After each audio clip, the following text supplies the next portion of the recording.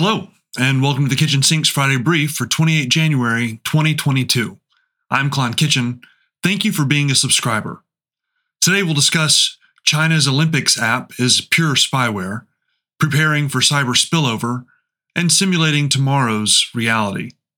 Be sure to check out the email as well, where you can find a lot of other great content, along with links to all of the referenced articles and reports. Okay, let's get started. Our first story is China's Olympics app is pure spyware. What's new? Cybersecurity researchers say the My22 mobile app, the official app of the Beijing Winter Olympics, has serious security vulnerabilities and that, quote, all Olympian audio is being collected, analyzed, and saved on Chinese servers, end quote. Why this matters?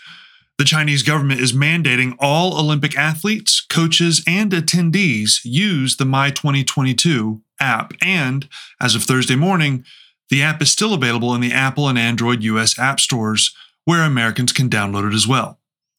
Key points. The Chinese government says My2022 was developed by the Beijing Organizing Committee for the 2022 Olympics, and records show that it was owned by the state-controlled Beijing Financial Holdings Group. The app's public capabilities include COVID-19 health monitoring, GPS navigation, and numerous tourism recommendations. Citizen Lab researchers, however, demonstrate that the app has, quote, a devastating flaw where encryption protecting users' voice, audio, and file transfers can be trivially sidestepped, end quote. John Scott, a mobile and IoT security researcher specializing in malware, spyware, and forensics, has also done a complete breakdown of the app and is raising alarms. Of special concern is Scott's discovery that My22 is built using voice recognition and processing technology from iFlyTek, a Chinese company that is blacklisted in the United States because of gross human rights violations. iFlyTek's capabilities allow the app, according to Jonathan Scott, to conduct continuous voice monitoring. Here's what I'm thinking. First, no one should be surprised. Beijing has not been secretive about its desire to have and to use all data within its reach. For years, the Chinese government has enacted laws that ensure it has unfettered digital access, and every Chinese company has been put on notice that anything less than full compliance with these government mandates will result in massive fines, executive imprisonment, and even being shut down completely. The only thing surprising here is that anyone believed the CCP would not want to strictly control the Winter Olympics and to seize the opportunity of hoovering up the deluge of data that will be created by the Games. Second, this could and should have been avoided. Both Apple and Google will tell you they have thousands of app submissions to their stores every day, and that it's impossible to do a deep dive on every one of them. But My2022 isn't just another app. It's an app developed by a state-run company for the Chinese government and mandated for every single Olympic participant. It collects tons of personal data, and it should have been prioritized and examined with a fine-tooth comb. Even after outside researchers raised concerns about the app, it has remained in both companies' app stores where Americans can download it, potentially compromising them as well. And even after the Citizen Lab report and the research by Jonathan Scott, the Apple Store still claims that the only data My2022 can connect to users is their contact information. Finally, third, capitulating to the Chinese invites U.S. regulations. The Games in Beijing begin on February 4th. The day before, the U.S. Senate Judiciary Committee is scheduled to mark up the Open Apps Market Act, a bill that would require tech companies to relinquish control over how users add applications to their devices. Now, I don't like this bill, and I'm on record explaining how laws like this one would actually compromise our individual and corporate cybersecurity. But failures like the My2022 app, especially if Apple and Google do not take decisive action before the Games, completely undermine any assertion that these companies oppose opening up their app stores over security concerns. While I believe that capitulation to the CCP does not justify the United States cutting its own cybersecurity throat, there's no denying that these companies are severely undermining their credibility.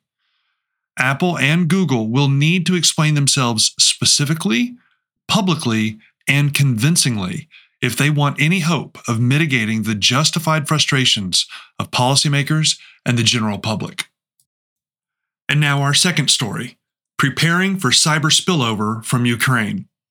What's new? As the situation along the Russia-Ukraine border continues to evolve, government officials and private sector leaders are preparing for possible cyber spillover. Why this matters? Previous Russian cyber operations that began in Ukraine have caused billions of dollars in damages around the world, and the prospect of escalating hostilities in the region raises the specter of even more trouble to come. Key points. The United States has responded in writing to Russia's insane list of demands, and reportedly, Washington said, nah, though the U.S. letter has not been publicly released. Meanwhile, Russian troops continue their exercises along Ukraine's border with Russia and Belarus, and the Biden administration is ordering more than 8,500 troops on alert for a rapid deployment to Europe. Relatedly, the Department of Homeland Security issued a memo to law enforcement, warning that Moscow may execute cyber attacks against the United States if things go sideways. And CISA, DHS's Cybersecurity and Infrastructure Security Agency, also warned American companies of these concerns. A growing list of companies are now reviewing their ties in Ukraine and those of their key vendors, according to the Wall Street Journal, as they seek to bolster their resilience to Russian attacks online. The Wall Street Journal says this, quote, "The worst-case scenario, cybersecurity experts warn, would be escalating breaches that mimic the 2017 NotPetya attack on Ukrainian accounting firms that allowed hackers to rampage across other corporate networks, eventually causing an estimated $10 billion in global damages," end quote. Here's what I'm thinking. First, this is getting serious. Last year's annual threat assessment by the Office of the Director of National Intelligence states, quote, "Russia continues to target critical infrastructure, including underwater cables and industrial control systems in the United States and in allied and partner countries. As compromising such infrastructure improves, and in some cases can demonstrate, its ability to damage infrastructure during a crisis." The report also observes, quote, "Russia almost certainly considers cyber attacks an acceptable option to deter adversaries, control escalation, and prosecute conflicts," end quote. So what does this mean? It means Moscow has the ability to execute devastating cyber attacks in the West, and that we are entering a scenario where it might actually choose to do so. The actions of DHS, CISA, and industry demonstrate such concerns are well-founded. Finally, spillover happens. Like a biological virus, digital viruses and other malware can be hard to contain. Interconnected networks and broadly deployed core hardware and software can allow an attack to quickly spread beyond its intended targets.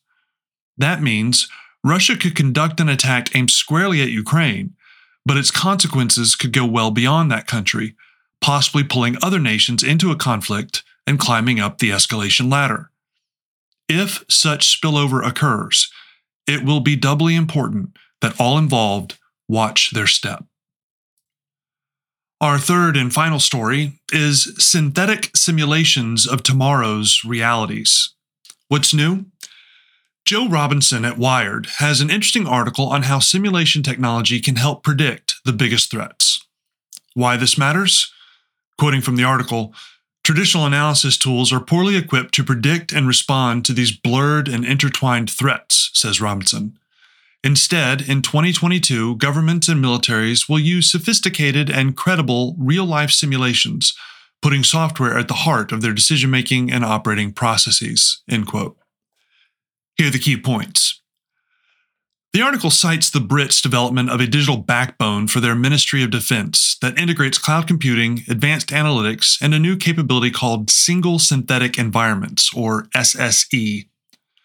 SSEs leverage artificial intelligence and machine learning, distributed systems, and cutting-edge modeling to make detailed simulations of the real world. The idea, then, is that military strategists and warfighters can use these synthetic environments to predict, understand, and plan for future challenges. Quote, national security officials will be able to use SSEs to identify threats early, understand them better, explore their response options, and analyze the likely consequences of different actions. They will even be able to use them to train, rehearse, and implement their plans. By running thousands of simulated futures, senior leaders will be able to grapple with complex questions, refining policies and complex plans in a virtual world before implementing them in the real one. End quote.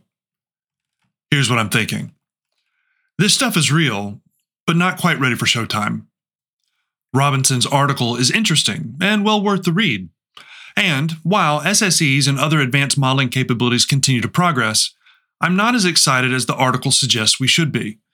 It's true that these SSEs can be highly detailed and very useful generally, but to be an actual digital representation of the real world, they require volumes of real-world data that we simply do not have. That's not to say these tools have no utility or that they will never realize their full promise. As 5G and follow-on network upgrades enable a real Internet of Things, we'll move closer to truly representative SSEs, and that will be a massive improvement for everyone from military leaders to city planners. Until then, though, these models are still very much a work in progress. Well, that's it for this Friday Brief. Thanks for listening, and if you think someone else would like this newsletter, please be sure to share it with your friends and followers. Have a great weekend.